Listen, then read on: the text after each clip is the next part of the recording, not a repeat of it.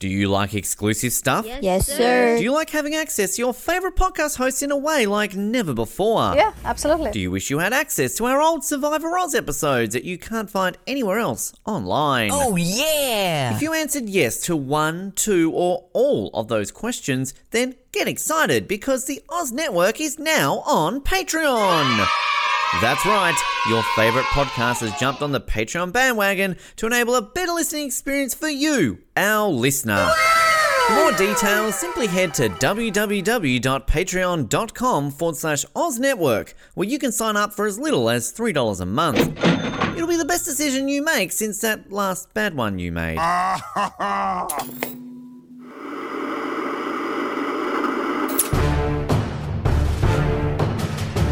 You're listening to the Oz TV podcast, only on the Oz Network. It is the Oz Network coming to you today for an episode on 24, the penultimate episode of Season 3, Day 3, Episode 23.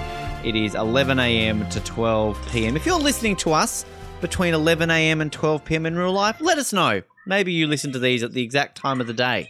So that would be very interesting. This was directed by John Kazar. It was, the story at least, was Evan Katz and Stephen Cronish. Teleplay by Robert Cochrane and Hal Gordon. All the cooks are in the kitchen this week for this one. It originally aired on the 18th of May, 2004.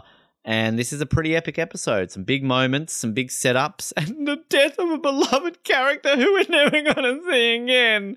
My name is Ben, and I'm a co-host on the Oz Network of the United States, and I'm committing a burglary. I told you it was shit. My name is Colin, and we loved each other once. Help me. No, never. No, just no. No. Can you read through the writers again, the story by and teleplay credit? Story, Evan Katz, Stephen Cronish, teleplay, Robert Cochrane, and Howard Gordon. So this is interesting. Last week, it was completely flipped around. It was story by Cochrane and Gordon and teleplay by Katz and Cronish. Wow. So they just decided, okay, we Trade-off. wrote this great story, but our script sucks. You guys take it. They're like, what a coincidence. We wrote a great story, but our script sucks. You take this. This is a dumb question for me to ask on a podcast about TVs and movies, which I've hosted for over 1,000 episodes. But so basically the story is Evan and Stephen go blah, blah, blah, blah on a piece of paper, and then Robert and Howard come in and turn it into a play, essentially. So Evan and Stephen are lazy this week, basically. I mean, really in TV, whenever you have like written by, most TV shows, you have the entire writing staff kind of works together. You have that one person who it's like, okay, it's your job to put this on paper. But in most cases, there are, 12 people in a room all contributing to the same script and one person gets the credit. But no, that's kind of funny that they just decide to swap duties one week after the other. Duty. Sounds like the Oz Network, basically. There's a bunch of us that do stuff, but one person does all the work and gets all the credit. I don't know who that would be. Noah. Rocky. Noah. Not allowed to say Noah on the show. That's racist. Max Dawson will tweet out. Racist. Also, we didn't mention last week, but based on our cliffhanger that we had the week before, rest in peace to the Queen. When we recorded episode. So, Ben, that's steeped in history on the Oz Network. I can't believe you didn't bring that up. You're right. I know. You hosted last week. You didn't do your job. Yeah, but steeped in history, episode 21 of season 3, the Queen was alive and was dying when we recorded and then died like a few hours later. So, there you go. Yeah, so Ben has a history, for those who listen to 007. Oh, don't put the Queen's death on me. She was 96. Okay, well, Sean Connery was 91. You killed him. Yeah, but that's young. Ben mentioned in an episode, we're probably getting to the point where one of the James Bonds is going to die. We recorded that when he was waiting to board a flight. He landed on his flight and read the news, Sean Connery's dead. Who was the second one you killed? Right, no, that was Roger Moore. Sean Connery we technically killed because I went back and listened to the episode before Sean Connery died, and we made jokes about Connery and Daniel Craig dying. Ben killed Roger Moore like that, and then Sean Connery died. We're like, well, at least Ben didn't say anything. He went back and listened to the episode and figured out that he did. So now everybody's favorite Bond girl, Queen of England, who's only a couple years older than Roger Moore and Sean Connery. Look, okay, the difference is that particularly Roger Moore was the biggest fluke. That is one of the scariest things that I've ever done in my entire life, that you literally say that and then within 24 hours, he's dead. Like that, you cannot script that. That was like insanely coincidental.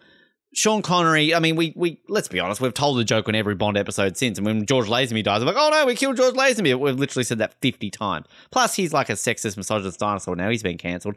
But the Queen, the only reason that got brought up is because the headline on my phone was like, Queen in critical condition. Like, are you going to say I killed Anne Heche because we talked about her on the show? Like, oh, Anne Heche is basically nearly dead. Oh, I bet you killed Anne Heche. It's perfect coincidence that if it's somebody related to Bond and you mention somebody dying, they're probably going to be dead by the time you do the next episode. Right, when is Madonna's turn? I'm testing this out right now to see my powers, all right? Ava Green. Oh, what an actress. It's so sad that she will die one day. If I wake up tomorrow and she's dead, I am locking myself in an institution. I've got Couldn't it powers. be Madonna or Dalton? No. Why you got to take Eva from us? Don't kill Eva. Fuck you. Get off my show. I guess it is your show this week, so go ahead. Kill whoever you want. Why don't you kill Kiefer while you're at it? Well, Sherry's going to die this week because we're finally here. But this, I mean, look, great episode. Again, 2 moments in this episode, which to me are top 5 worthy. Paul Blackthorne's incredible. Sherry is incredible. Penny Johnson-Gerald is the actress's name, of course. I love, like, there's, like, a real spy element to this episode. Like, the ending in the subway is great. Like, I love that. The scene between Sherry and David is great. And then Brad Hammond's there because is he not, like, the worst actor ever? He's the Jane Saunders of CTU. He's terrible. Brad Hammond. Like, oh my God, just keep him as a name. Don't bring him in. Let me reiterate. He's the worst till now. Like, he looks like freaking Meryl Streep in about 3 seasons' time. But yeah, this is a great episode. Yes, it is a great episode. I don't want to be too down on it because it's not at the level of last week, and I don't think it's going to be at the level of next week. This episode is not at the level of this week. That's how much it struggles. But it's perfectly adequate. It's not a bin. It's definitely not a bin. It's somewhere in the middle for me. I mean, there's technically only 2 stories this week. I guess you've got a 2.5. I mean, Tony stuff and Brad, I guess, is the shortest one here because really it's just the Palmer drama and Saunders and Jack and finding the virus. So, I mean, the CTU stuff is basically Tony gets brought back. I mean, he gets arrested and it's like, damn it, you can't arrest him. He's doing his job. And basically it's all like, no, this is from Brad Hammond. TV's Brad Hammond. So Jack calls up Brad and is like, damn it, Brad, how dare you? And, I did this 2 years ago. And again, Brad's got a solid point. Well, kind of different. Millions of people's lives are on the line here. It was just, David Palmer's a few years ago and he's a shit president. So we probably would have, been safe if he had been killed like 5 years ago. But so then Tony gets put in a room and is all like, Tony, you're getting the death penalty. You committed treason. I mean, is it treason? Like, it's treason then. Like, treason is what? Going against your country, right? Like, that's kind of like, I don't know if this is I mean, again, I'm no lawyer yet, one day, maybe. But, I mean, I don't know if getting a guy who killed, like, treason is a crime of attacking a state authority to which one owes allegiance. I mean, did he really attack America because he released a guy who attacked America? I don't know. I think a lawyer could beat that treason charge down in 5 minutes. Yes, he could, but like, we basically complained that Chappelle should have been a little bit more Hammond-like for most of the season. We didn't mention Hammond by name, but what we are waiting for Chappelle to be like is, come on, stand your ground, man. Like, at least question him for a little while. I mean, he says, okay, well, the hearing will decide that. I'm not against what Brad Hammond is doing by saying, listen, Tony, you can't. Jack kind of has a good argument for this where he brings up the whole Gael and him thing later on, which I'm also sure Hammond is going to have issues with. But really, does Tony offer anything? I mean, Jack kind of tries to say, oh yeah, he's an asset to us now. For what reason? Like I don't quite get it. So I'm not against what Hammond's doing, but yes, the actor is not good. Another definition: the crime of betraying a nation or a sovereign by acts considered dangerous to security. I mean, that is treason then in that definition. But yeah, I don't know. Did he commit regicide though? I don't know. What is that? Where you kill somebody called Reggie? Like, what's regicide? That's like the assassination of somebody in the royal family. The action of killing a king or queen. Oh, so did I commit regicide? Is that what you're fucking trying to tell me? Yes. That I committed regicide? Also, can I just point out, again, just to date this episode, the time of recording this, don't know why, I was bored enough that I went to news.com.au, and like the headline was like, a man in Queensland who claims to be the long-lost son of Prince Charles is demanding an inquiry. And I'm like, okay, right now on this episode, I'm going to say I am the long-lost king, there we go, of Ethiopia. I want my claim talked about. I want to be the headline story on news.com.au. Like, is that all they get their journalism? They are the Max Dawson of news. Like, you know, it's like, oh, look at me, I exist and I used to be important. No, just put a beard on news.com.au, Max Dawson. That's basically what it comes down to. Not my point. Regicide. Why is it called regicide? I don't. Again, it's the Simpsons reference. There's the Simpsons, the one where Bart, the Rear Window episode where he broke his leg. Tries to call. Yeah. It's like, if you're reporting a crime, you know, if you know the name of the crime, press 1. For regicide, press 4. Okay, I remember that one now. What was the one I saw today on like a meme? It was the one with Billy Corgan in it, and it's like, "Hi, I'm Billy Corgan, smashing pumpkins. Hi, I'm Homer Simpson, standing uncomfortably," or so, like smiling intently, or something like that. Yeah, like smiling politely or something. Yeah, I remember when The Simpsons used to be good. Remember when the Oz Network used to be good. We're really off the trail right now too. But what is it? There's a movie I'm trying to think of where Steve Martin's in it. I think it's Bowfinger, where he's going back and forth with. Yeah, exactly. It's like you like Smashing Pumpkins? Are you kidding? I'd love to do that. Yeah. Definitely Bowfinger. No, it is Bowfinger. Kind of like ER, but with Steve Martin in it. And no doctors. And no doctors. Are the doctors in Bowfinger? I can't remember. I watched it on the plane a few months ago. Anyway, where do we even get to with that? Like, how are we talking about that? Regicide. Treason. Treason and that's regicide. Right. That's right. So Tony's there, and I can't even remember what Michelle says. Michelle just basically walks in and is like, "No, let my husband go. He's great." And Brad Hammond literally is like, "No, Michelle, he committed treason. He is going to die." Slow and painfully. This guy is so shit. He's the Max Dawson of actors. But yeah, I don't know if you've got anything to add on this. Like, I mean, like, this is a downfall of Tony. This plays into a bit for next season and kind of what happens for the rest of 24 with Tony involved. So it is important. But again, you know, why does Tony get dragged on the coals when Jack never does? And Jack does 500 times things worse. Just remember the charge of treason against Tony in season 4, 5, 6, 7, and 8, and 9 of 24, please. Yeah, I mean, are you covering Jack's conversation with Hammond here too? Oh, yeah.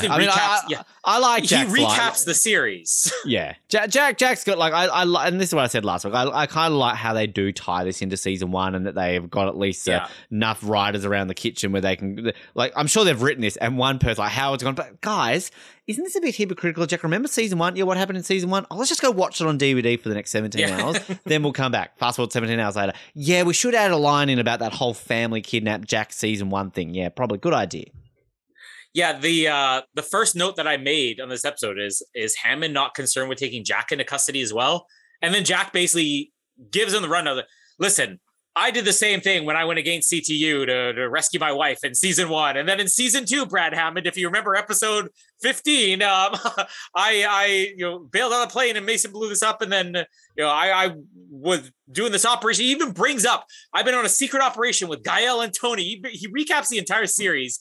I just want Hammond to be like, all right, you're coming in too. He Treason. started a prison riot, took a wanted fugitive to another country, and then just walked back in and was like, hi guys, back. Oh, Mexico, lol.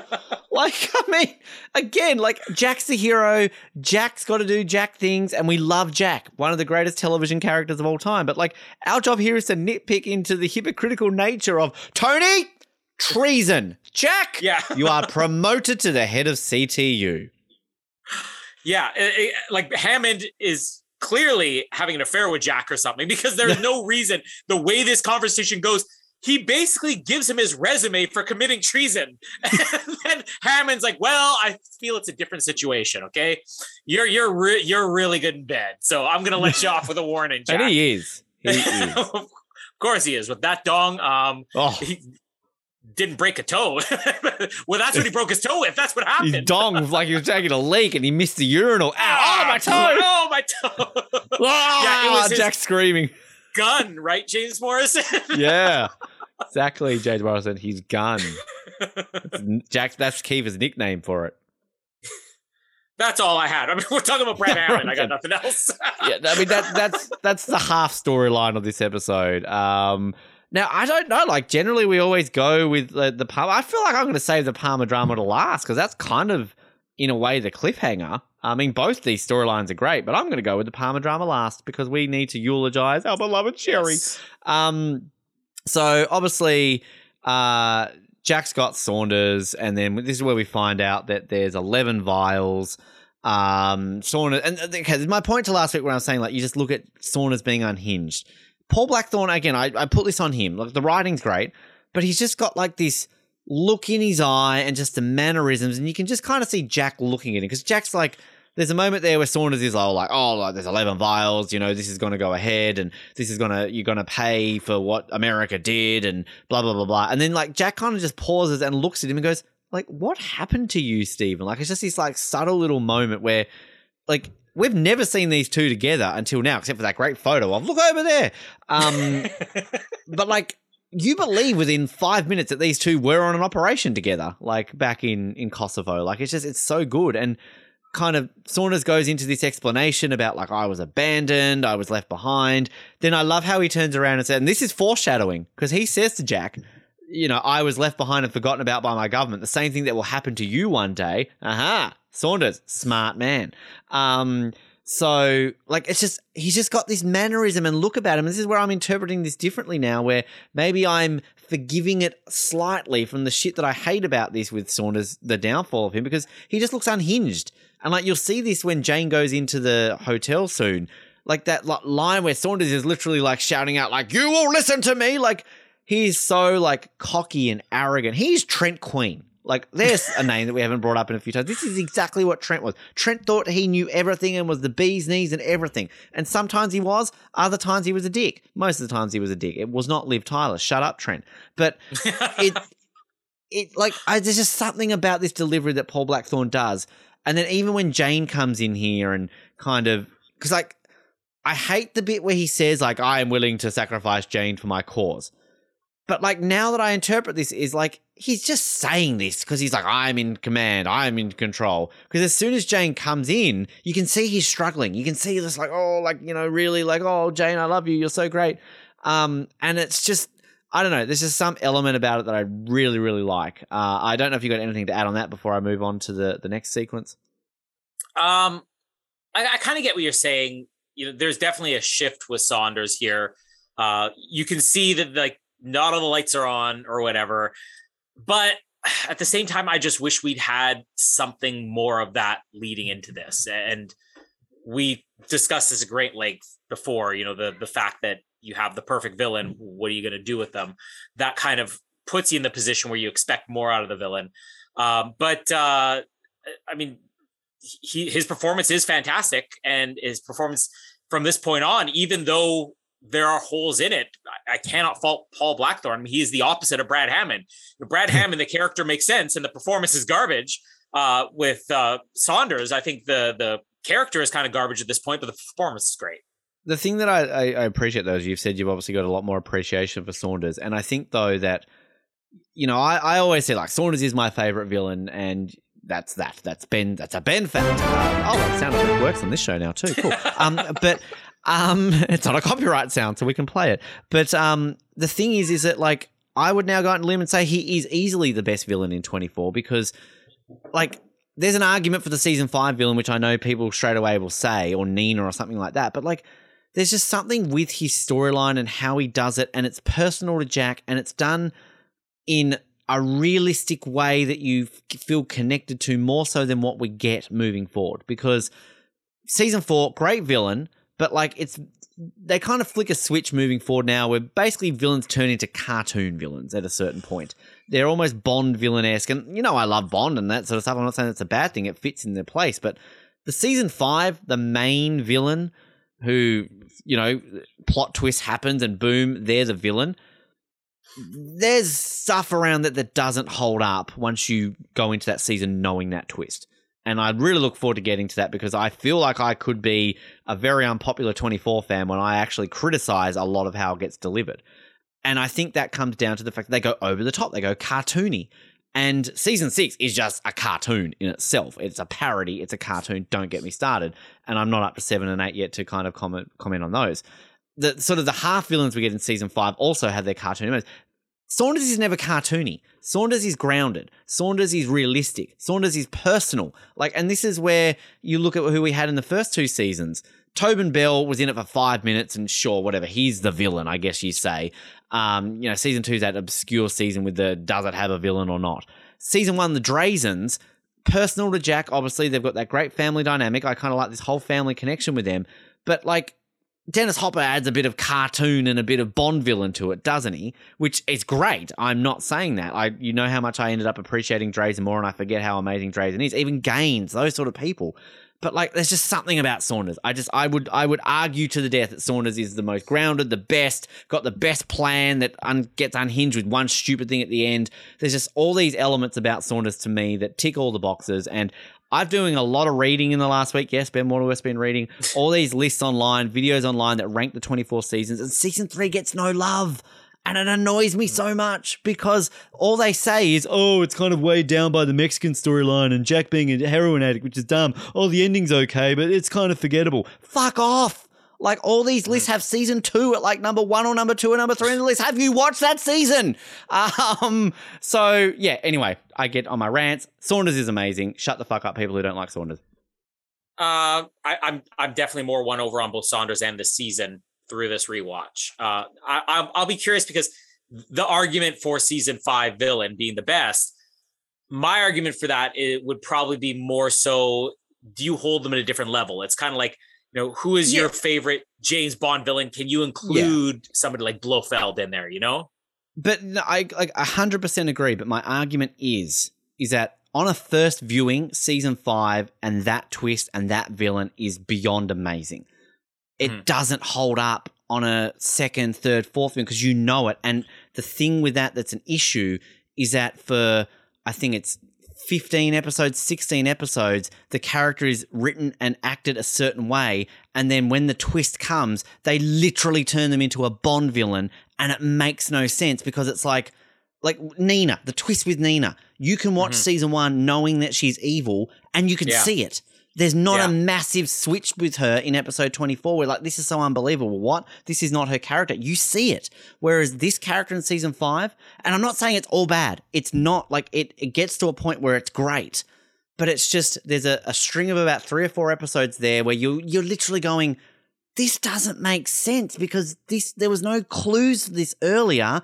And on a rewatch, when you know that person is evil, it doesn't make sense either. That's my argument with season 5. But I agree with you. The level of evil that person is, it's like, okay, that's a different level. And to add to that, it's, without spoiling it, is a character that we kind of had built outside of this before, whereas somebody like Saunders or Drazen or Kingsley, they have to be dropped into the show. This is your villain, and that's their arc. They don't have the luxury of having a character built before, or in the other one's case, afterwards as well.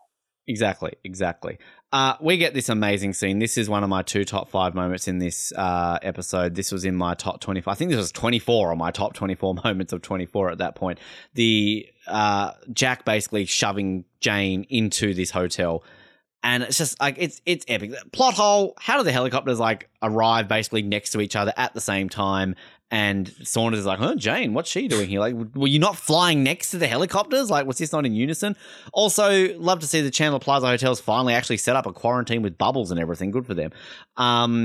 But basically, Jack's here, and I remember watching this for the first time, and like, oh, Jack's going to put him in the hotel. Fair enough. That's a bit mean. And then Saunders is like, no, I'm willing to die for my cause. And Jack's like, damn it, Saunders, where are the vials? Where are the vials? And then Jane comes in and is like, oh, hello, Jane. What's going on? You're still acting shit? Sweet.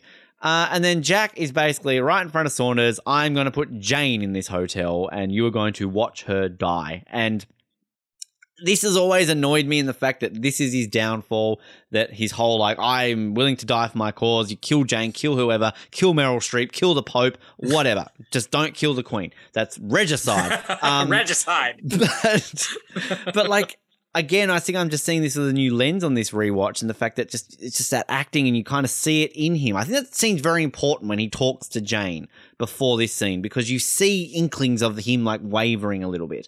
So, and you really see this here, like she's getting shoved into the bubble, doing good acting this week, Jane, good for her. And then just, I love Saunders here when he's just struggling and he's just like, let her go, Jack, and I love that line, as I said before, like, you will listen to me. Like, you know, he's still at that point, like being like, I'm in charge here, I'm in control. Jack, Kiefer Sutherland, amazing here. Like, everything that happens to her is on you. And you have done that yourself. You have done that yourself. You got barbecue sauce on my robe. You have done that yourself. Just epic. Jack chokes him, you know, he's Wayne Brady going to have to choke a bitch. Yes, he grabs him by the throat. And just epic. And then finally someone's like, all right, I'll tell you. Subtle moment where you see Jack kind of close his eyes and he's like, oh, thank God. Like, I'm not having to kill an innocent girl. Again, this is just one of those Jack will do anything scenes, which is just epic. And from there, we find out that basically we've got 11 people across the country who will have to deliver the vials by midday. They're all in highly populated areas. There are GPS codes, which Saunders has memorized himself.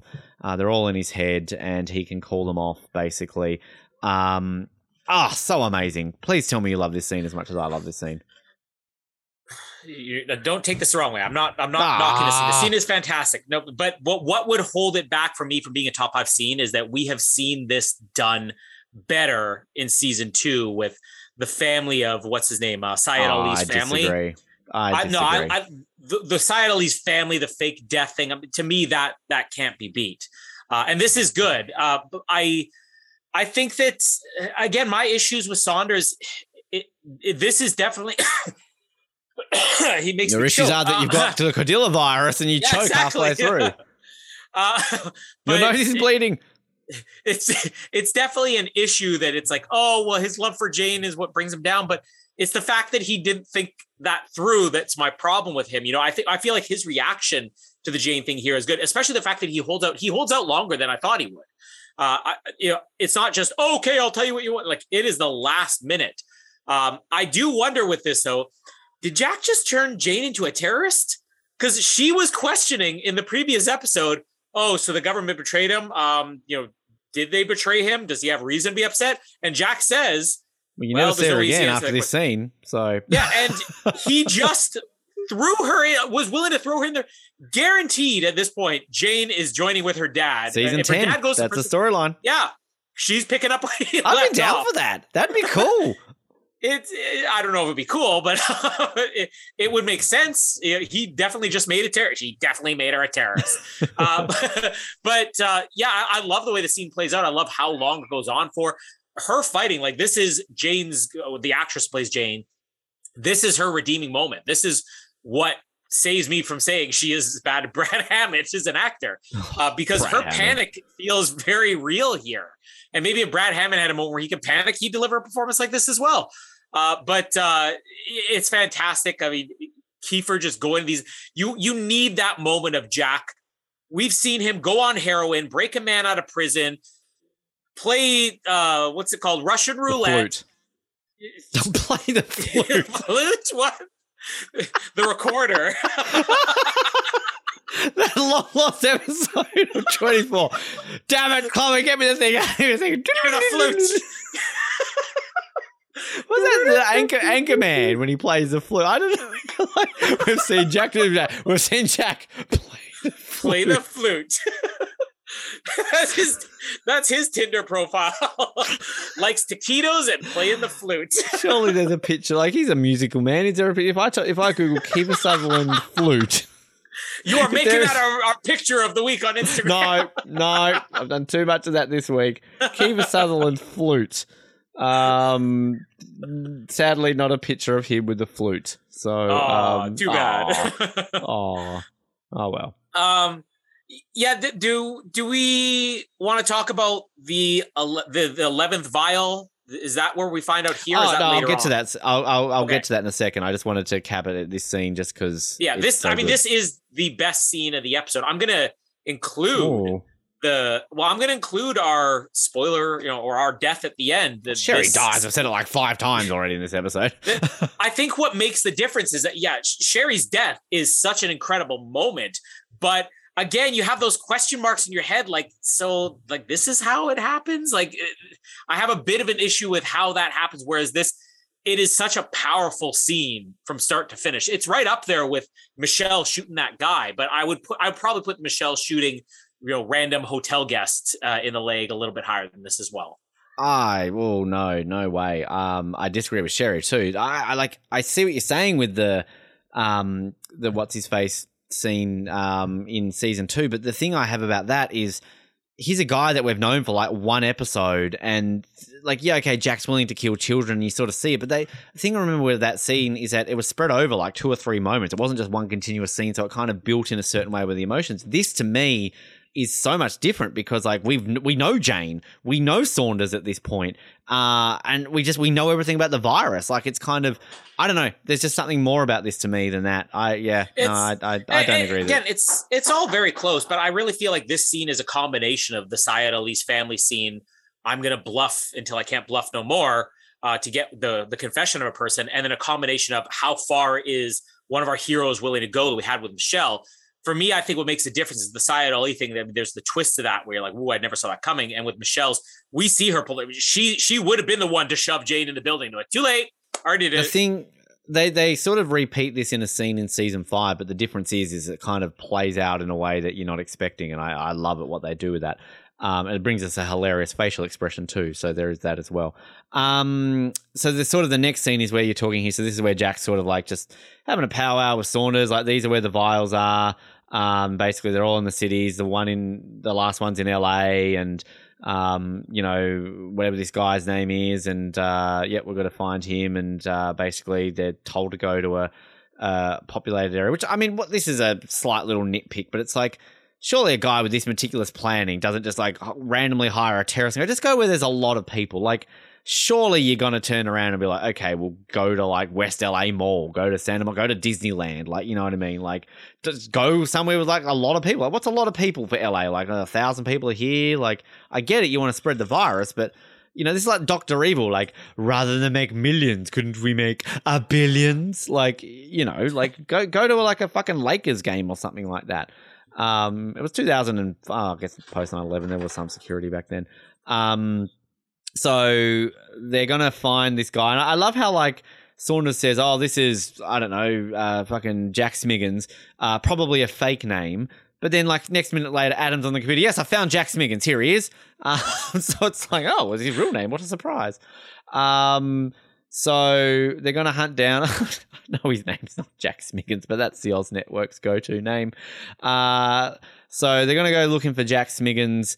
And actually, I love the bit where Jack is basically with Saunders, and Saunders is like, okay, I'll tell you where all the vials are, but I want like safe passage out of the country, and I want to go to North Africa. And Jack's like, never going to happen. I have a massive problem with this show in future seasons, how like literally every terrorist can just go, yeah, I just want immunity. Okay. Like, it's, God, I'm going to commit crimes. I'm going to go murder about 50,000 people and call up the president. Hey, Joe, what's up? He doesn't remember half the shit he does anyway, does he, Joe? He's probably pardoned everyone in the last 5 weeks, but he doesn't have COVID. So Jack and Chase are on the case. Chloe's on the phone like, oh, Jack Smiggins is above you. And I remember watching this for the first time too, going like, oh, like, where is the car? Like, it's kind of confusing, but then it's kind of obvious when they turn around and go like, oh, actually, he's underneath you. So they're sort of traveling along. They've got this map thing going on, and then you realize that Jack Smiggins is on the metro. He's on the train, which, again, seems really, really obvious. So they rush down into the subway, and we just get this epically great scene. I love, love, love this sequence where essentially it's kind of like a spy-off, essentially, where you've got Jack on the chair. He's just chilling, reading a newspaper. Chase has got his hand in his pockets. He's on the case. He's walking down the stairs, playing with his ear. Stop touching your ear. And as he goes down, they're sort of looking here, and they've got the tracker on this device, essentially. Chloe's got the power to stop trains because Chloe's a smart woman. And the train pulls into the station, and then they're all looking at this GPS tracking device, essentially. They're going, where is it? Where is it? And they're saying, target's moving north, target's moving south, target's moving east. And then basically Chase asks Chloe, can you see if it's got a GPS for going up or downstairs, essentially? And yes, I can see it. It's going upstairs. So then they're watching along, and then they still can't see this person. And then all of a sudden, it's like, oh, they're going down the stairs towards you, Jack. And then all of a sudden, they're like, oh, the signal stopped. He's right there. He's right in front of you. And then we see this man staring at the map of the LA subway system. And as he's looking at it, Jack and Chase move in. They're on the case. They get this guy. They tackle him. He's on the ground. They're basically looking at him going, give me the vials. You're evil. And he's all like, that's not mine. I've never seen that before. And then they realize that Jack Smiggins has ditched the tracker and he's on the run. And they're all like, fuck, where is he gone? And then all of a sudden they're going to close down the entire station. I love this. It's just like it's James Bondian. It's Mission Impossible. It's spy-ish. It's like, where is he? What's going on? Sure, there are plot holes of how they could set this operation up so quickly. I'm not going to nitpick on all that sort of stuff. But like, it's epic. Like, it's so good. And again, it's sort of the cliffhanger of, like, it's not like all of a sudden you cut, like, it's often 24 will do this, is they will cut to the real person in the crowd so we know what they look like and we can see that they've gotten away. We don't even know what they look like as an audience. Yeah. So this is the cliffhanger of like, oh my God, where are they? Like, it's so good. This to me is the first Chloe that we get moving forward. This is not snarky Chloe. This is not annoying Chloe. This is just Chloe on the computer, stopping trains, doing what she does. So I love that too. Just everything about this scene is amazing. I love the ending of this storyline, and this is why this episode is so good as well, because this scene is an underrated scene. Is there a moment too where they say, can you access the disaster response or whatever for the subways? And she says, yes, they've given me permission. Like, I want to know what that chat was. Hello, can I please take over your trains? That's why I love like Chloe being because like the thing that it's a very 24 thing. And again, it's a TV show. Again, they've got to get things done quickly. But the access that this company, this organization has in 2 seconds. Like, again, like, I've accessed their system. They're allowing me to stop the train. So she's literally open 2004, 5 internet, whatever we are now. She's literally, okay, Metro system. G'day, Jenkins. How you doing? CTU Los Angeles, stop train. Okay. Like, I mean, I could hack on. I mean, I don't know how to hack, but I'm sure it's not that hard. Angelina Jolie did it. So you could, like, you know, g'day, Winnipeg Transit, Ben here from Winnipeg Counter-Terrorist Unit. Please stop the bus. Okay. Like, it's so quick. Like, Jesus. I wanted to get like an out of office. I'm sorry. I'm away from my computer. Yeah. I'm away from the office for the next 3 days. Jenkins has gone to get a granola bar. He's hungry. Yeah, I mean, the chase scene is fantastic. And I love that Jack's storyline is really split up into 2 completely different things. Because in most episodes, we get, you know, scene A, scene B, scene C, scene D, E, or whatever. And they all kind of loosely connect. Burnt toast, oh no. But it basically is like we have... the flute. Like the flute. We basically have, you know, we're going to get the information out of Saunders, the whole throw Jane into the lion's den, and then that ends, and then suddenly it's like, okay, it is the spy stuff. It's the chase on the subway.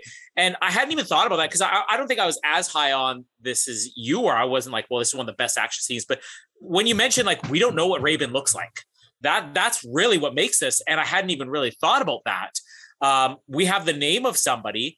and they're out there. We don't have an identification. It is very cheesy though, where they have like, oh, we've only got the top half of his face. Okay, so send me the top half of his face. Okay, I can go like this. I can cover the chin. Yeah, that kind of looks like him.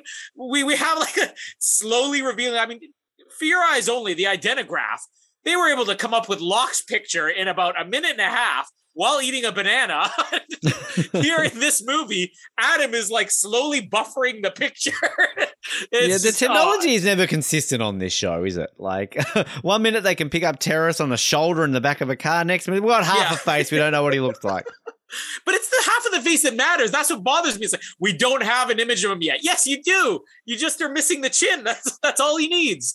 But I mean, still, yeah, it is exciting because we don't know who this guy is. And we know we're going to have one episode left and we have no idea who this guy is, how dangerous it is. And I also love that they don't know at the end of this, okay, well, it's just a transmitter or whatever. Okay, so did he get word to the other couriers? We don't know. We have that slow build of, we got the first one they showed on video, and then the second vial they take down, Cincinnati or whatever. It's like, all right, well, we just heard about this. And now we know they've gotten some of them. We don't know if they've gotten all of them. And this guy could have gotten the word out. This is actually one of the better cliffhangers, even though it's not like it's the most action-packed thing ever. I mean, the real cliffhanger is still to come, but you want to leave the audience anticipating, okay, there's a guy, we don't know who he is. We don't know what he looks like, except for the top half of his face. He may have released the vial already. He may have not released the vial. He may have told the other people that we haven't captured yet to replace their transmitters, to release their vials, or who knows. Like, there's so much uncertainty. Like, this is the perfect way to actually build for a finale. And I haven't really talked too much about the fact this is a penultimate episode. And to me, I've talked length on many of our shows about how the penultimate episode is often more important than the finale. Again, reiterate, I'm up to season 6 of my speed watch right now. This is the best penultimate episode we will have.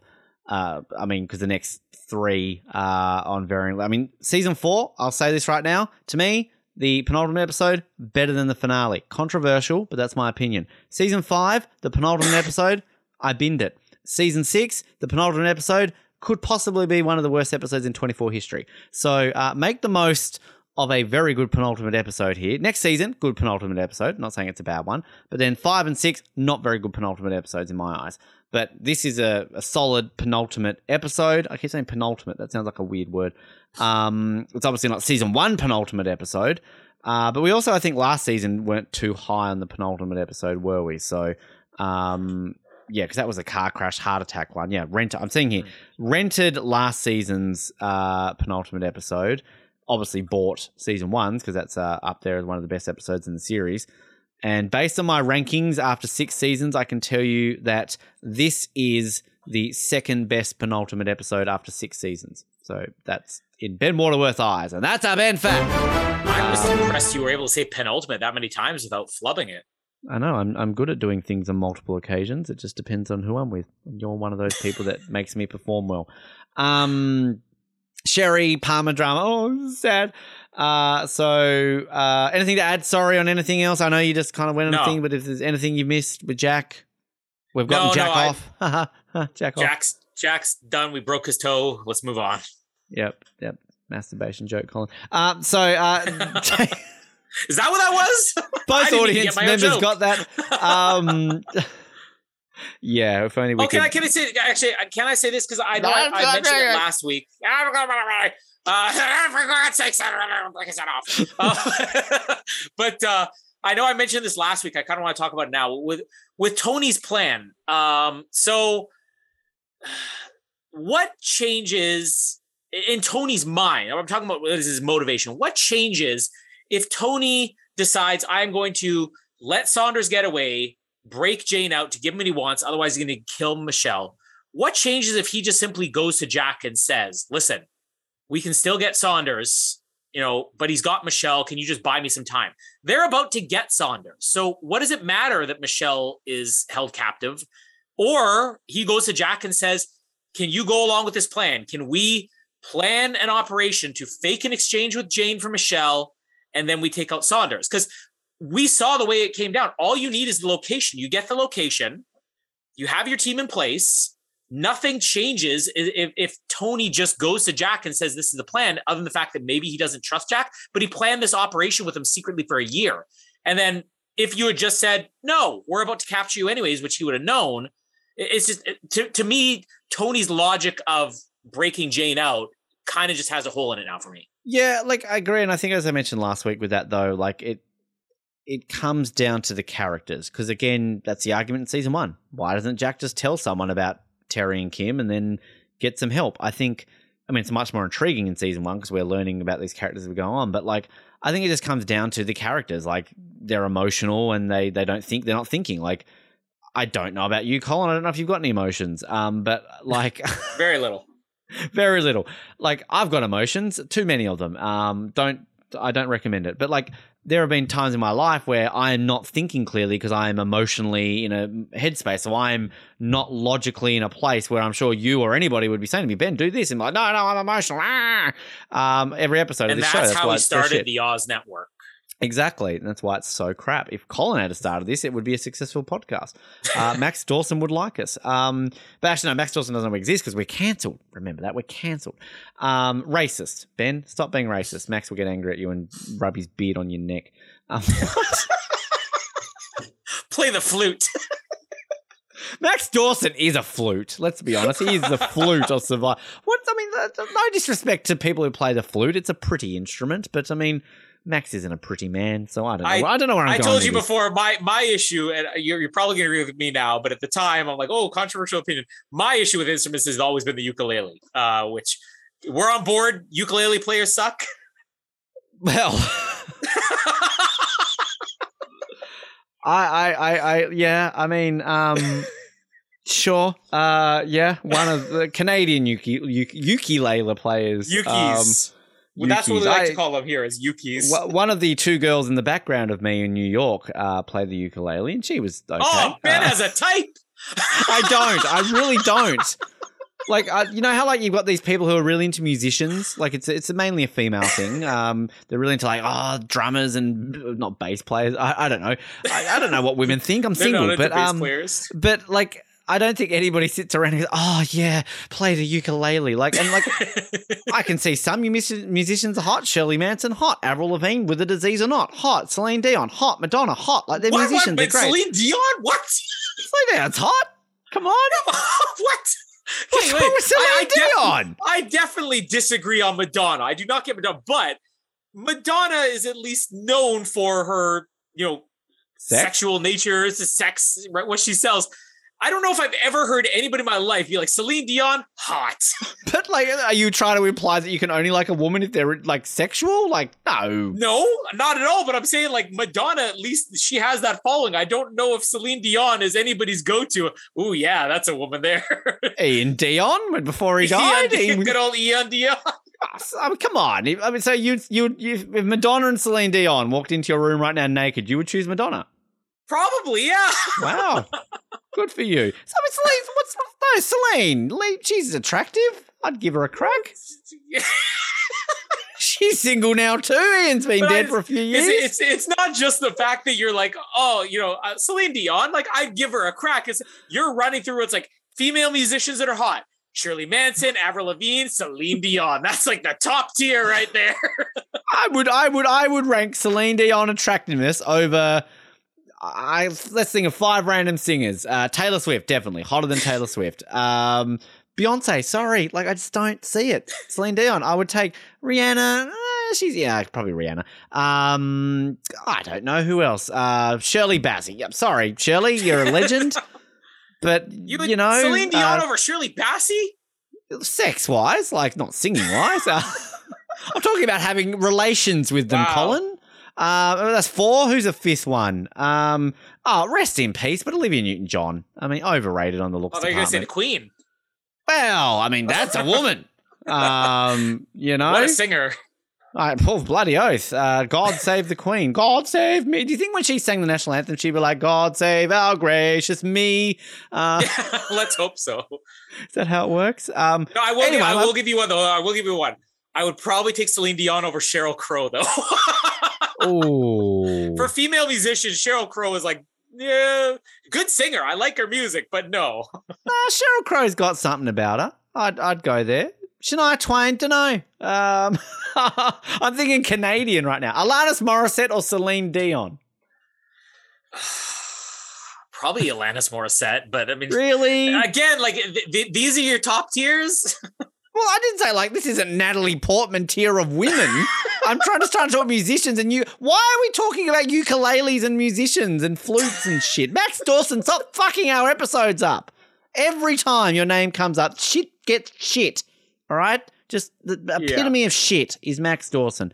Ben's Rant 73, brought to you by Max's balls. Max Dawson's balls. Okay. No, Max Verstappen's balls. Yes, Max Dawson's balls. Which Max are we talking about here? Max no idea. From 24, maybe. Well, hey, that guy's got some balls. He's got some balls. I take him over Celine Dion. I don't know what we're going with here and how we got there. I saw breaking news to date this episode. Roger Federer just announced his retirement. That's sad. He's not dead. Chloe Deferlapointe and Roger Federer 2 days back to back. Sports has taken a hit. I know, hasn't it? I'd like to announce my retirement from professional sports. It's been a journey. Max Dawson wins. Just sports? Okay. Sports? Oh, God, Max Dawson wins? That's a sentence that's never been uttered in the history of anything. Max Dawson wins. You said you said that your, I guess, sport/position of expertise was a goalie, right? When I played field hockey, yes. That's that one sport. I wasn't a goalie in everything. Okay, so the goalies around the world can now rejoice because a spot is opened up. The most prestigious spot is opened up. You're in. Yes, absolutely. Because again, I went very deep with my plays. So, Dave, have we even started on the Palmer stuff? I don't know where we got with this. David called because you were talking about Tony and where would it have gone with? And sure, anyway. So, old Huggy Bear David. So Wayne and what's this guy called again? Our guy that we like. Hopkins. Bobkins. Jack Smiggins is back. There he is. So they're waiting outside. They've got to distract Sherry. So David rings up Sherry and is all like, "Hey, baby, how you doing?" And I love fucking. You talk about last week, Sherry with an OJ. I love Sherry sitting here having a sunbake with a diary next to her, and then she sees like the caller ID, and she's like, "No, David. What do you want, David? I'm just chilling out here in my sunny Malibu home." And David's all like, "Hey, so I want to offer you a seat at the table, but let's do it in person. Let's meet in this park." And I love how Sherry's like Palmer's like, "Oh, yes, it's a baseball diamond at Ralph Jenkins Park." And I love Sherry's like, "I know that one." And well played by David here, though, when he's like, "Move me in 25 minutes. That's short notice. Like, I'm the president. I can't just change away my schedule in 5 seconds. What are you talking about?" So, and then Wayne and Bubkus are outside and getting ready to go in. So eventually Sherry leaves because, Sherry's got to keep the president waiting. And who's going to call Wayne while they're sitting in the car? Oh, it's Julia. There she is. She's back. Remember her? I actually was wondering because for the last couple weeks, I was thinking to myself, like, I'm pretty sure that she comes back. But then it came down to this episode and I'm like, well, maybe I was wrong. No, she definitely comes back. So here she is. Wayne, I'm scared. What's going on? And like, okay, so you kind of alluded to what you think of this death and, is it worthy of it? Like, I think I used to feel that way, but I'm so on board with this death. And this is definitely a scene which you don't really pay attention to because, again, I remember watching this the first time going like, oh, cool, Julia's still around. Yay, all right, great. But it's obviously going to be quite important because Wayne just blows her off here because Sherry leaves and Wayne's just sort of like, oh, yeah, cool, all right, great, yeah, you go do Suits, say hi to Meghan Markle for me, bye. And off goes Sherry. You loved me once. That was Julia, not Sherry. That would be awkward. The Sherry, Wayne, David. Ooh, that's plot that we didn't see coming. Yeah, she's nutritious and delicious to all the Palmers. So Box will head here and Wayne go into the house. I love Sherry's house. Can I just say that again? I want to live in Sherry's house. And they're going around. She got this after committing treason. So maybe Tony's going to be okay. Well, he won't be. We know next season. Well, wait till you see his apartment next season and you tell me if it's the same as this. But I love Wayne's line here. Again, future president of the United States, Wayne Palmer. I'm chief of staff to the president of the United States and I'm committing a burglary. I want you to remember Wayne Palmer saying that when it comes to what he does in season 5. Basically robs a bank in season 5, but that's okay. He's just, as long as he doesn't commit burglary, then that's the main thing, right? Actually, one thing really quickly I forgot to mention with the Jack stuff is I love it when they're showing all the different vials getting captured around the country. So you see like Denver and Vegas and you can see the NYPD in New York. Like it's kind of a cool little thing there, which I like that. Anyway, I forgot to mention that. So, they're going through Sherry's apartment. We should mention they're obviously trying to find the pill case that basically is the evidence that shows that Sherry withheld the pills from Alan Milliken, and that this is what she's holding over Palmer's head by going to kill her. So they're searching the house. I love this scene with Sherry and David. Aaron's in the background. There he is. Aaron appears in every season, Aaron, except for season 8. There's a fun fact for you, but you didn't know that. Glenn Morshower, what a man. Although, just look forward to the day when you see Aaron buying Martha fruit. Pretty, what a scene. Top 5, season 6 scene. Anyway, so Sherry meets David in this park. It's not up there with the ballroom scene in season 1, and no, I'm not going to put this up as a top 5, but I still like this scene. So David's all like, Sherry, I'm going to offer you this seat. You're going to be basically an aide. You're going to have like a high-level privileges, and you're going to walk around with world leaders and look good in a frock. And basically Sherry's like, are you kidding me? This is all you want? I'm leaving. I'm like, what do you want, Sherry? Damn it, woman, what do you want? It's like, I want to be your wife again, David. I want to be your wife. Damn it, David, you're tearing me apart. It's really not that overdramatic. It's actually a really good scene. And then like the thing that I like love about this is I love like David, how he's just kind of like, okay, Sherry. And again, like I remember watching this at the time going like, what? Like I kind of forgot that he's like playing her and like getting there to distract it. So I just love that David like literally is playing her to the point where he's just like, okay, Sherry, like Anne and I have broken up, so let's get back together. And then again, an added layer of epicness is you've got Sherry and she's like, oh, David, oh, let's do me now in the park. And then she just like, and Penny Johnson-Gerald just sells this, just this look on her face where she's just like, wait a minute. No, you're into white women now. This is great. So, and I love it when she's just basically like, no, like I don't know what you're doing, but something's off here. I guarantee you one thing: John Keeler will be the next president of the United States. Sherry, smart woman, she's correct. So she leaves, and they also, again, what's great about this scene is like you think David's going to be like, no, Sherry, damn it, woman, talk to me, but why? But he just lets her go, and then he just gets on the phone and he's just like, yeah, Wayne, sorry, I would have had to sleep with her to keep her here, which again. Remember that for a penultimate episode of season 5 when another character has to stall someone and we get the creepiest sex scene in all of 24. Ooh. So anyway, I might pause it here. And Ed. I'll pause it here just because there's obviously going to be a bit to talk about at the end rather than just lumping everything together. Do you have anything to add on what we've here? So, I love this scene. I love this scene. The last ever David and Sherry scene we ever get. Oh, you think, but who knows? Guaranteed this is the last David and Sherry scene we ever get. Is there a silent clock? We don't know. No, I'm sad we don't get a silent clock for Sherry. Doesn't warrant one though, probably. I can't remember whether I guess you're still going to talk about the death scene separately, right? Yeah, I want to cap here because there's going to be the stuff to cover at the end. Okay. First of all, I love that David's excuse to Sherry. Now, it sounds plausible, but again, Sherry is like Saunders. She should be one step ahead of him. And his excuse for, you're going to meet me in person. And it's like, no, David, you can discuss this over the phone. He goes, I'm the president of the United States and I have a schedule to keep. So meet me at this abandoned park.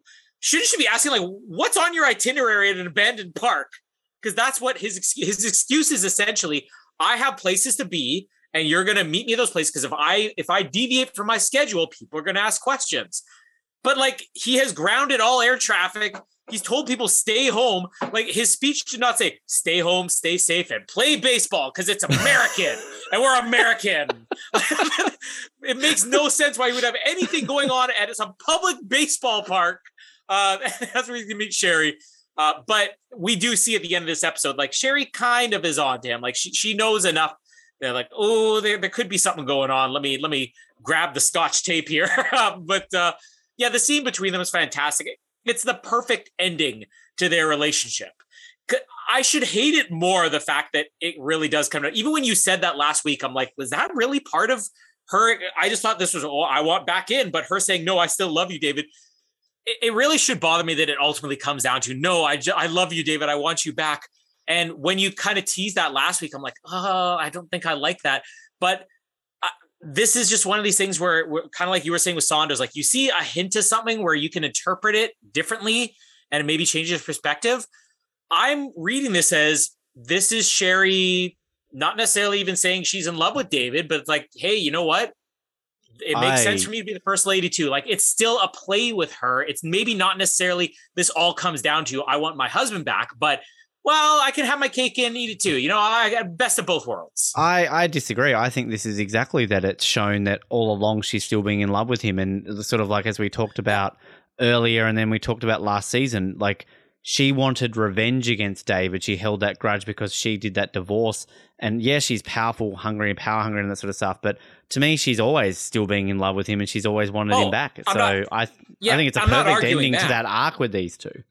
I'm not arguing that, but what I'm saying is if it ultimately that was her end game, I need to get David back, then it kind of invalidates everything that she's done before this, because where was that in the last two seasons? What I like better about this is that what I like better at it is that no, power is number one for her and this is number two. She's like, hey, if I can have both, now's my chance. Let me try it. Yeah. Yeah. And I think that it's a perfect ending for these two, because I think it's maybe I've undersold the fact that this is literally this last scene between these two. And I mean, they've been, particularly Palmer's obviously been such a big deal, going back to that chapter thing we've talked about how the first chapter, Palmer is equal second, you know, to probably with Tony behind Jack in the first 3 seasons, and Kim probably. So, you know, so significant. And I think, again, me defending season 1 about how important that season is we love Palmer mainly, I think, because of that personal connection to season. If Palmer's brought in season 2 as the president and we'd never seen him before season 2, I don't ever think we love him as much as we do. And we've pointed out he's a pretty shit president, but like, you still love him and you will still vote him no matter what as the greatest president in 24 and one of the best on TV, because he is, and Dennis Haysbert does such a good job. So I think my point with that is that because Sherry is such a part of Palmer and because Sherry was so important in season 1, I will go out on a limb and say, to me, Sherry's death is more significant and more, I want to say, emotional and makes you feel more than Nina's. And I just think because they explored more with Sherry, and I think because Sherry, just the way she did stuff with David, always felt like more sinister or more something else than Nina. Nina just always felt like, oh, Nina's back. Nina's evil. We get it. You know what I mean? Whereas, like, I don't know. To me, I feel this. I feel more for this, what we're about to get, and this last scene between these two, than I do with anything to do with Nina's death earlier this season. One thing that I really have to question, though, is like when Armis number 2, Foxton, when Boxler or whatever you call him, when him and Wayne are breaking in. Now, I already was questioning, okay, I know she wasn't technically the former first lady, but guaranteed she still has some type of Secret Service coverage, right? Like we're going to get into Martha in future seasons. Right? No, because I don't think senators do. But she was, when he was the presidential candidate. I mean, there's got to be something, bodyguard, anything, and especially coming off of season 2 with everything that happened, like she's paying on her own dollar for a bodyguard. Yeah, but like I think look at this house. But there's discrepancies, like if Melania woke up tomorrow and finally left Donald, I think as a thing, if they split up and get divorced, she automatically loses like rights to pensions and Secret Service and stuff like that. Like if you get divorced afterwards and they were married. So I don't know. It's based on the limited knowledge I know off the top of my head. I could be wrong, but bare minimum, Penny Johnson Gerald has an alarm system because they just open the door and walk in. Like, why is she not have an alarm? Like this is the former almost first lady of the president of the United States. She's had dealings with some of the scummiest people. Colin, let me just point out one thing, all right? CTU gets broken into in this series about 58,000 times, and they are the counter-terrorist unit preventing terrorism, and yet they get broken into. So as much as I agree with you with a plot hole, it is a plot hole. We're meant to believe that CTU can get broken into how many times? So, security in LA in the 2000s, renowned shit. Let's be honest.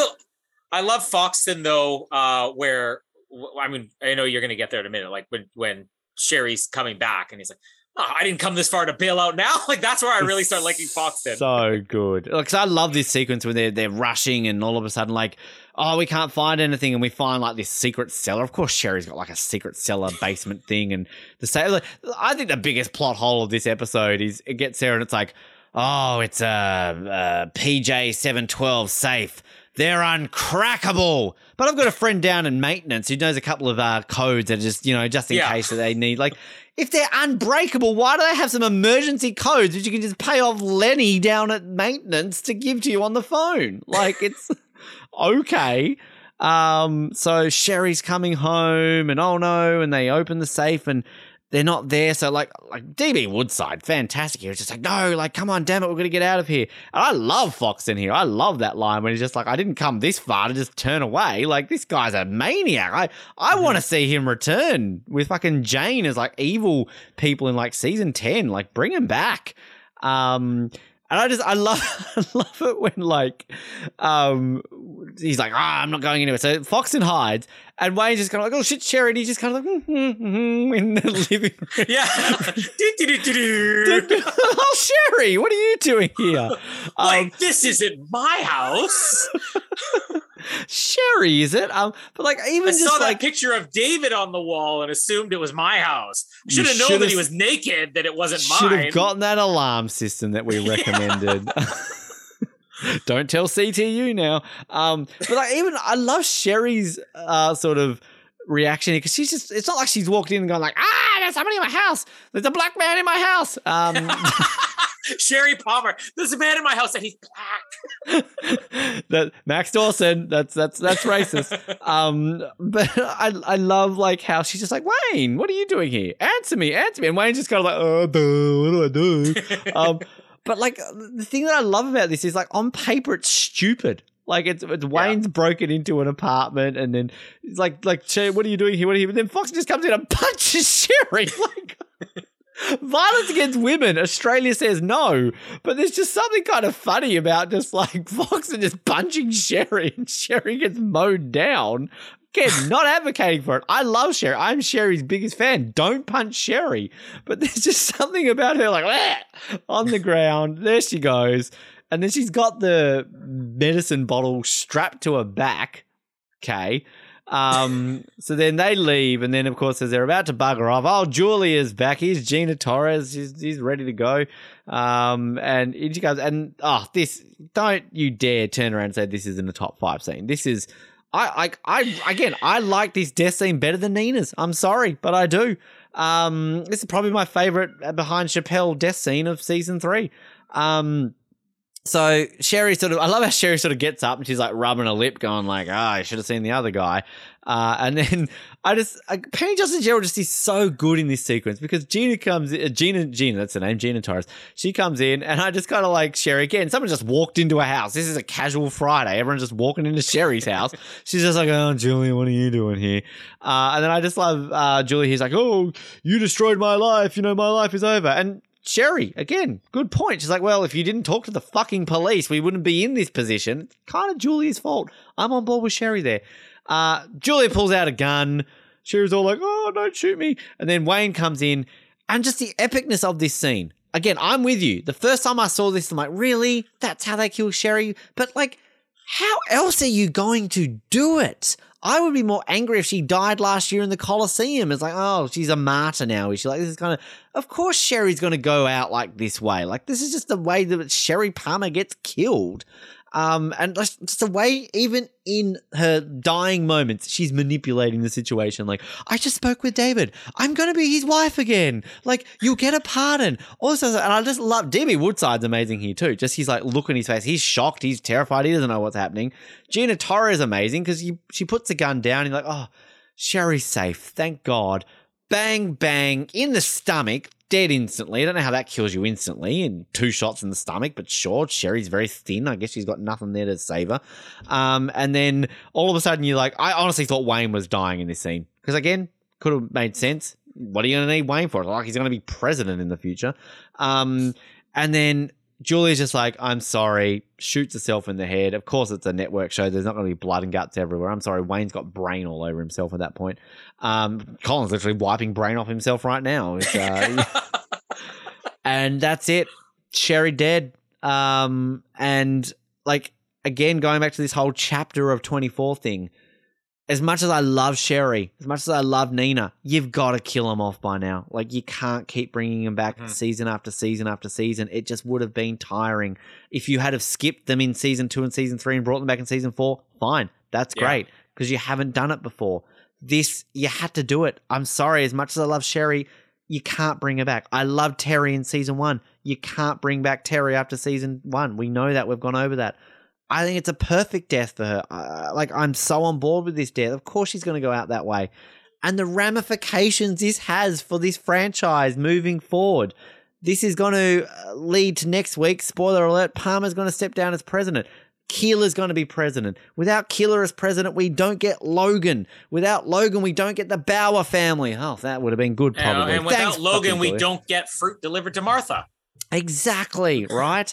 And then without all of that, we don't get stuff moving forward. So it's such a significant scene moving forward for a domino effect. And I fucking love this. This is a top 5 moment of this season, Colin Hilding. Shut your mouth. I kind of agree with you, but I'm still a little bit in that seeing this for the first time. That's how it happens, because there's still issues with this. And what I will agree with you is that, how else is Sherry going to die? I mean, she is going to be one step ahead of everybody. So the only way that it makes sense is to have the least intimidating character on this season just decide to go all homicidal and just blow 16 holes in her chest. That makes sense to me. But like I said, I started to question, like, wait, is Julia supposed to come back? Because it's been so long since she's been there. Like, does the audience care at this point that Julia's coming back? Do they have that connection to what happened earlier in the season enough that this matters to bring her back just out of nowhere? But you need it, though. You need to have conclusion to this. I feel without her coming back... I agree, but I feel like you also needed to have maybe something to lead into it. You needed some presence. What could you do? Like a prison scene? More than one phone call when he's like... It's the fact that she goes from... She's calling Wayne 20 minutes earlier when he's outside the house. Wayne, I don't know what to do. And then in those 20 minutes, she decides, I know what to do. I'm going to get a gun. I'm going to go there. I'm going to kill Sherry, and then I'm going to kill myself. And it's maybe the fact that she kills herself afterwards that just sort of makes me be like, who does this? Like, who is pushed that much into a homicidal rage when they know they're about to kill themselves as well? I want to kill her and then kill myself. Like, it seems too much of a stretch to me for a character that we don't know well enough to have these motives. We don't see her slowly going crazy over the last couple of weeks. Yeah, I see it. But like, the things that I disagree with, and I think it's important, is that the timing of this, in the fact that the murder, what happened like 1 or 2 in the morning. This is now basically midday.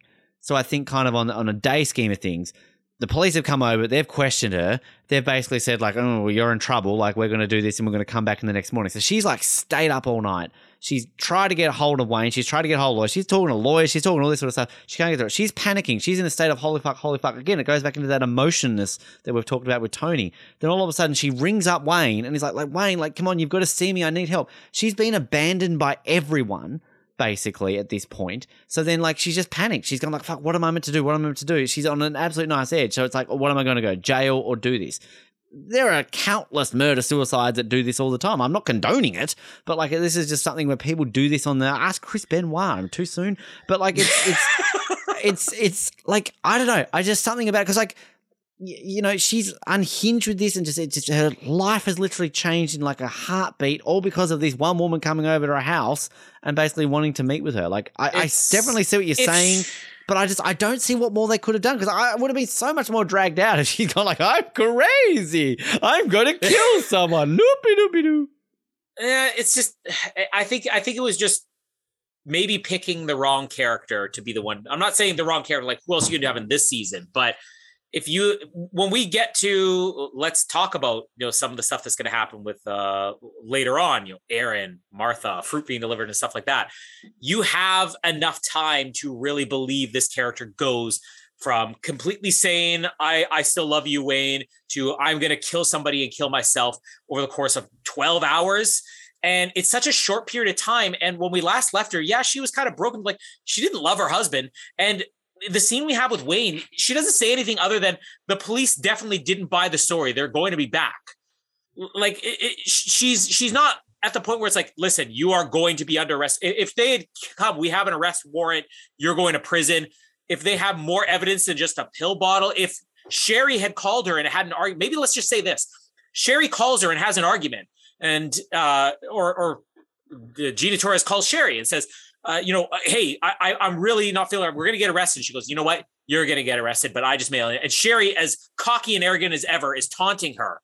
I believe that pushes her, but I don't quite buy that this woman who hid an affair from her husband, or did she, stayed with this husband that she didn't love. She's very calculated herself, obviously, that she just suddenly goes because, I have a suspicion that the police are going to arrest me. I need to kill Sherry Palmer and then kill myself. Yeah, like, again, I'm not disagreeing with you. I see exactly what you're saying, but I'm fine with this. I think it makes sense. I think you can buy into it. It comes back to emotions. People just get emotional and do stupid things, and this, unfortunately for her, was her thought process. It was the only way out. And the thing that I think makes his death more meaningful and emotional over Nina is that what we get next week with David's reaction. I think that sells this more, and it means more. And weirdly, to me, makes Sherry a more important character on that level, on some way. Not more important than Nina, but like still up there. It's just that season 1 love I have, and the fact that, I'm so tied to that emotionally, where that's kind of there.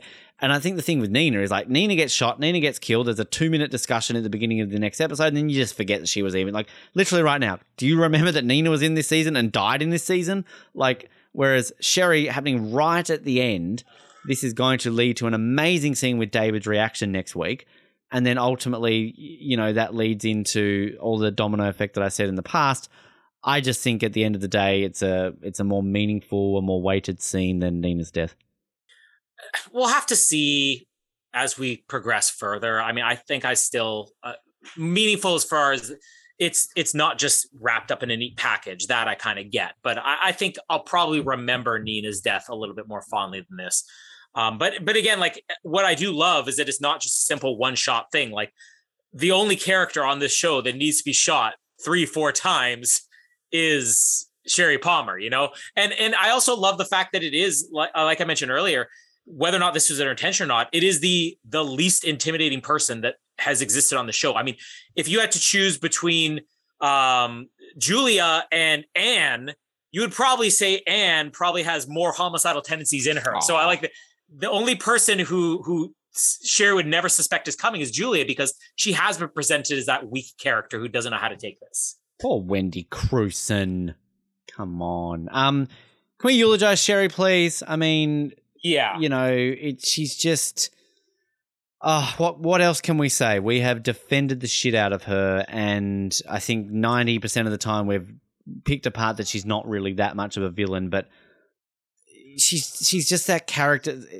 We should say, not a villain, but she's definitely done in a way where you're meant to hate her, and that's fine. I can see what they're doing with it. Penny Johnson-Gerald just does it in such a way where you're just like, holy crap, she's amazing. And she's just so good. And I'm so glad that she's still acting and still prominent in what's she in the Oracle, what's that Seth MacFarlane show that she's in, or whatever it is? The Orville, yeah. Yeah, Orville, thank you. I started watching more of that. She's really good on it. She's one of these actors that I need to watch more of her and stuff, because I don't know if I've actually ever seen her in anything else. She was a voice in The Lion King, wasn't she? Oh God, I remember that. But like, it's as much as I love her in this show, she's just, to me, would be one of these actors who are going to be in other things that is going to be brilliant. Every time I see Michael Beach in something outside of Third Watch, he's equally amazing. All these actors from all these shows that I love, they're so good. And she's just, this character is incredible. And I think what's sad about the character of Sherry is that after, 9 seasons, a spin-off and a movie, she never gets ranked highly as much as she should because she gets kind of forgotten about. You sort of even now I'm into season 6, it's such a different show that you do kind of forget this whole Sherry plotline because David's legacy lives on. But Sherry just kind of, remember her? Even Nina, I'd argue, both of them just kind of get forgotten about. But I just, if we ranked our top 10 characters, I've said this so many times, Sherry would be in my top 5. I just love her so much. Such a great character, brings so much to it. And if I'm sad about anything from this season, or a few things about this season ending next week, but we're never going to see Sherry again. And I don't even know if she gets mentioned again. Maybe. Oh no, she does. She does in the pilot, the first episode of season 5. But yeah, it's love her, iconic, top 5 character for me. Maybe even top 3 character for me in all of 24. Yeah, what's interesting about Sherry is this is kind of one of the reasons we talked about doing 24 in the first place, is because when we were discussing all the shows to do, and you and I both knew we were fans of 24. Well, one of the things it came down to is that we sort of talked off air about how we both loved Sherry Palmer and hated that she wasn't more appreciated as a character. So in a weird way, this coverage is spawned out of us wanting to defend her. And now what are we going to do with ourselves now that we can't defend Sherry Palmer? We're going to be defending Audrey Raines. I don't know how you are on the Audrey Raines page, but I know a lot of 24 fans don't like Audrey Raines. So fuck you all, because Audrey Raines, she's no Sherry Palmer, but she's a different character. And am I biased because it's Kim fucking Raver? Of course I am. But at the same time, I love Audrey Raines. If we had a list of actors, and we do obviously have a list of actors we'd love to get on the show, and we've reached out to Penny's people, and we just sadly haven't been able to get something on board. I think they replied once and then sort of nothing ever came from it.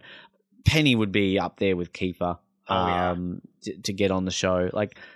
This is no disrespect to Alicia Cuthbert or disrespect to Dennis Haysbert, because I would interview them. I would drop everything and interview them right now. Fuck off, Colin. I'm speaking to Dennis. I'm speaking to Alicia. I would almost say that I would have her number 2 behind Kiefer as most people I'd want to talk to from 24. Yeah, you know what? Part of it is the fact that she's had so much to do on this show. If you look at the other characters, I'm not saying David's not a great character, but David, what you get in season 1, there's some subtle changes. I mean, Sherry got to do it all. Penny got to do it all. She got to be the supportive future first lady. She got to be the weird one trying to get somebody to sleep with her husband, betraying her husband. Collaborating with terrorists, holding the president hostage. There is so much fun stuff that this is why I love that. Because really, if you look at her filmography, she's done a lot of TV shows. I know that she had done Star Trek Deep Space Nine before this, which it was a decent role. I saw some of that, but The Orville after this is a comedy. But I have to imagine a role like this, she's never come across it in her career again. Very few actors would. This is her and Nina are really one and the same. Both characters kind of revealed to maybe have the traitor side in season 1 to ultimately turn into villains, but villains that are really out for their own interests. And that's what I love so much about it. But I'd probably agree with you. Kiefer would be the number 1. Sorry, Carlos and Dennis and Alicia. But Penny would probably be the next one. Maybe if Gregory Itzin was still alive, he'd be higher. Oh. But you didn't kill him, though. No regicide. And I'll tell you one thing, rewatching sort of season 5, it's so sad. I mean, it is sad that Gregory Itzin sadly is no longer with us, but God. And we would have had an in with Gregory Itzin now after interviewing, I can't remember his name off the top of my head, the guy who directed the other fellow film. So I think we need to get him on the show. He's a mad 24 fan. That interview turned into a 24 interview basically on 007. I will correct myself. I would have seen Penny Johnson-Gerald. I just do not remember the fact that she was a recurring character in ER. For kind of like ER, but without Penny Johnson-Gerald. Yeah. 98-99, Lynette Evans. She was supporting cast in season 5. I do not remember her in ER. That was probably the last season I really watched regularly, too. Yeah, it's near the top of my rewatch list, ER, but it's a 15-season rewatch. It's a commitment. Yeah. But anyway, Penny Johnson, you are a legend. And 61 years old at the time of recording this. Wow, does she look good for her age? That is insane to think that she is 61 years old. I do not believe it. What a woman. The only trivia I have for you in the book this week is that apparently Reiko Ellsworth and Carlos Bernard discovered that they went to the same high school in Chicago together. Cool. 10 years apart. Great. Does Reiko have a White Sox mug maybe instead of a Cubbies mug? I don't know. I'd like her even more if she did. But any other trivia on this episode? I don't have it open in front of me, so this is the part where I stall for time, play the flute. There is this is Penny Johnson Gerald's last episode. Thanks, 24Wiki. During the Sherry Palmer shooting scene, you can clearly see a crew member's reflection in the refrigerator door. Oh, there you go. No longer top 5. No. During the mission inside the metro station, I overheard on one of the information signs it says that the day is Friday. This confirms that day 3 started off on a Thursday. Ooh. One thing, actually, it's funny, I was reading the timeline the other day, and Jack Bauer, so there's starting next season, we will have a prequel to each season, basically, for 4, 5, and 6 have prequels, and I guess Redemption is technically a prequel to season 7. But then season 6 has what's called Debrief. It was like a 5-part webisode that was made exclusive to like Sprint customers or something like that. It's just basically Jack Bauer gets brought into CTU and he's debriefed. It's actually better than 75% of season 6 episodes. But Jack Bauer reveals his date of birth and his age. I think it's like the February the 17th, 1966. So there you go. If you want to send Jack Bauer a happy birthday. 35 when the show started? Yeah, roughly. Which I think there's I was reading the timeline on 24Wiki, and basically I think season 8 or 9 is basically 15 or 16 years set after season 1. So technically, like, we're in the future right now. We're in like 2009, 2010 based on this timeline or something like that. So he would have been only like 18 when he knocked up Terry. Hey, or did Terry knock up Jack? Come on. Oh, other way around. Yeah, exactly. Why am I knocking up a man? What is with this dong under my legs? Oh, we haven't had Leslie on in a while. Let's get her back on the show for some reason. Why not? Why not? It's Thursday. Time to get Leslie back on. I am buying this episode, Colin Hilding. Yeah, I'm buying it too. I have my issues with it, but I don't want that to take away from the enjoyment. I mean, it's a really solid episode. And I actually found myself trying to move it up higher in my rankings. I wasn't able to move it up that much, but I was sort of going like, typically I'll be like, okay, around here. All right, this episode, yeah, it's better than that. I'll put it here. And this one, I'm like, I kind of want it to be a little bit higher. Let me look at this one. But yeah, I don't know about you. From my rankings, I've got this at 23. Oh. Do I at 23? Maybe not. Hold on. 30. Jesus. 31. There we go. Wow. That's slightly different from 23. I got this at 31. So wow. Between the season episodes, there was the one that I was a really big fan of that you weren't, the Jack you had and Ramon a top 10 escape episode. Yeah. But that one is lower than this. But I was looking at other season 3 episodes and episode 16 before this, which I have slightly higher. But yeah, I still love this one. It's good, but it's a little bit lower on my buy scale because I do have issues with Sherry's death and everything. Wow, you've got that super low because I have this at number 6. I've got this firmly in the top 10, just below the nuclear bomb episode and then last week's episode. I think this is a great episode. And spoiler alert, next week's episode's higher than both of them. So yeah, the last 3 episodes of this season are fantastic. I shouldn't be surprised though, because you've said from the beginning, like, this is your season. You are the big defender of season 3.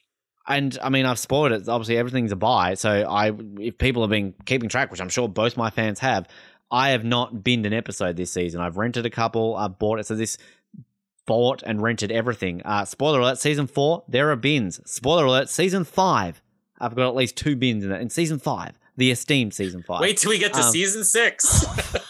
You sent me a screenshot. I've seen a whole lot of red. I didn't want to send it to you because I kind of wanted to just wait to season 6, but I'm just like, no, fuck it. You're going to forget I send this to you like a year or 2 whenever we get to season 6. But like, literally, I think there's like pretty much 80% red.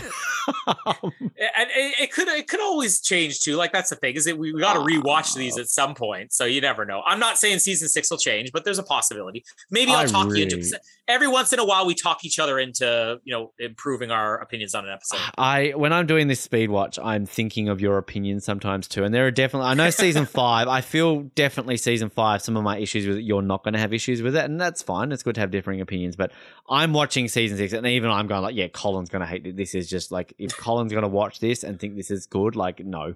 And I love James Cromwell. I love Paul McCrane, but holy fuckballs, are they miscast in that? Anyway, next week it is the finale of season 3. I've said it so many times. I hated the ending of this season the first time I saw it. I was fucking mad. I don't think I've been as mad in 24 as I have ever been with the ending of next week. I was furious. But now it is maybe my second favorite ending of all of the seasons. It's this or season 2. Although the season 6 finale, for as shit as season 6 is, it's a fucking good finale. Season 6 and season 3 finales are very similar. But oh my God. But outside of that, we've got 2 top 5 moments next week. Because Chase, remember his hand that got injured, might come into it next week. Oh, also, remember this week and last week, didn't mention, Tony got shot in the neck. Jane almost mentions it. You don't look so good. True. There's great action. There's just so much going on. There's one thing in next week which I hate so much, and it's not the ending. I still hate this moment next week. It's dumb, it's cheap, it's stupid. We find out Gael has a wife, and that's important. Very important. What? Yeah. It's like, what? And then in 2 seconds, she becomes one of the most important things of next week for no reason. It's making me mad right now. But oh God, the ending next week elevates this episode onto a different tier. It's incredible. Spoiler alert, it's higher ranked than season 2's finale, and season 2 finale pretty decent. So yeah, great episode next week. I know my brother listens to the show every once in a while. We'll have recorded the finale by the time he even hears this, but I'm actually curious if he remembers our reactions to it, because I don't think it was quite as harsh as yours, the end of season 3, but I seem to remember it being very, well, that wasn't what I expected. Like, oh, is that it? Not necessarily angry, but like, oh, I was kind of expecting more. But then I also remember not the entire finale. It's not like we sat there and rewatched that episode over and over again, but the last 10 or 15 minutes just being like, let's watch that again. Let's watch that again. And after we'd watched it several times, being like, that's kind of brilliant. Like, I think that the season 3 finale, the other thing, along with Sherry Palmer, that kind of started us talking about, oh, we really need to talk about 24, is because we both always sort of had that reaction and really want to get to why season 3 finales might be the most perfect ending that any of the shows have had for any of the seasons. And I don't remember the Gael thing at all. I probably don't remember much else other than the last 10 minutes, but those last 10 minutes are like ingrained in my brain, because it might be like the most perfect 10 minutes any show had. And yet it's weird, because with season 1 and season 2, we're getting close to the end of this. I remember, especially with season 1, it's not even like we had plans to record the finale yet. I was on like episode 22. And by the time I was on 22, I'm like, all right, I'm going to keep watching. Kind of like what you're doing with season 6 to 7 now. I'm like, I'm going to keep watching. And I'm like, all right, I'll worry about my notes later. I got to finish this. But my memories of that season 3 finale are so strong that like, I kind of want to go into it fresh, just one episode. But yeah, those last 10 minutes, that's good. Hall of Fame moment after Hall of Fame moment. If we can lump it as one, we will. But if not, we're going to be breaking into multiple finale moments in the top 5. The other one, like, yeah, that's sort of the chase, the hand, the whole thing there. The thing that is like epic about that too, which, in hindsight with what we see in 24, it's like, oh, cool, it's just one of those sort of scenes. But like the time it aired and everything, like it's up there with the beheading of the guy in the episode 1 of season 2 and just things like that. It's incredible. So that's next week. A finale. And the best finale we will get, at least till season 5, because season 4 finale, we'll wait till we get to that. So I love having this speed watch and like being able to kind of drop these things. It's fun. But in the meantime, we've got other great things happening at the moment. Our Men in Black month is great. We're pumped for that. Yeah. So tune into that. Of course, Lost and Breaking Bad. Breaking Bad very nearly at the end. So catch up on that. Are you still listening, Colin? to? Yeah, I'm a couple weeks behind, but I think I'm around episode 7 or 8 now. But I'll catch up before you guys finish. Good, I'm glad. And Lost, as we said before, it's all done. We've wrapped it up, Lost. So that will. How disappointing is it that the listeners who stuck with you for years listening to Breaking Bad, they get the nice send off of season 5 coverage, and all those listeners who stuck with you for even more years for listening to Lost have to sit through season 6 as your finale of the Oz Network coverage. There really is something about the 6th season of TV shows. There really is. Because every show we have covered on the Oz Network that has gone to at least 6 seasons has been the worst. Third Watch, that's when worst I stopped season. watching ER. Nip Tuck, worst season. Lost, worst season. 24, worst season. Breaking Bad ended at season 5. Although Better Call Saul, good season 6. Survivor, yeah, Amazon, overrated. Sorry. Yeah. So yeah, season 6, not a good season for most TV shows. I disagree with ER. I always stand by the fact that ER maintained its consistency to like season 12, season 13, but that's an unpopular opinion. But anyway, ER Oz, coming soon when you start paying us.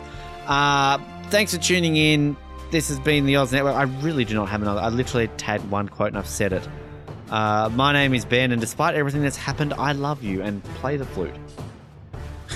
And my name is Colin, and I'm Ben's wife. He did what he did to save my life.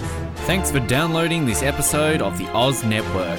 Make sure you never miss an episode by subscribing to the podcast via Apple Podcasts, Spotify, Stitcher, Google Podcasts, or by copying our RSS feed into your preferred podcast provider. And while you're there, please drop us a rating and leave us some feedback.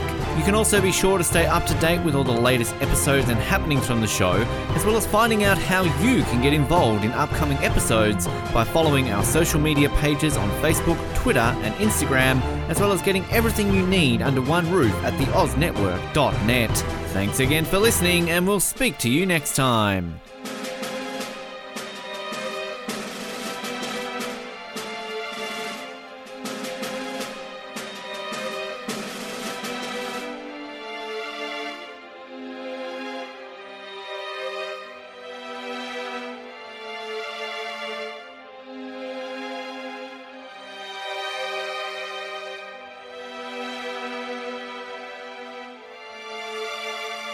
Do you like exclusive stuff? Yes, sir. Do you like having access to your favourite podcast hosts in a way like never before? Yeah, absolutely. Do you wish you had access to our old Survivor Oz episodes that you can't find anywhere else online? Oh, yeah! If you answered yes to 1, 2, or all of those questions, then get excited because the Oz Network is now on Patreon. That's right, your favourite podcast has jumped on the Patreon bandwagon to enable a better listening experience for you, our listener. For more details, simply head to www.patreon.com/Oz Network, where you can sign up for as little as $3 a month. It'll be the best decision you make since that last bad one you made.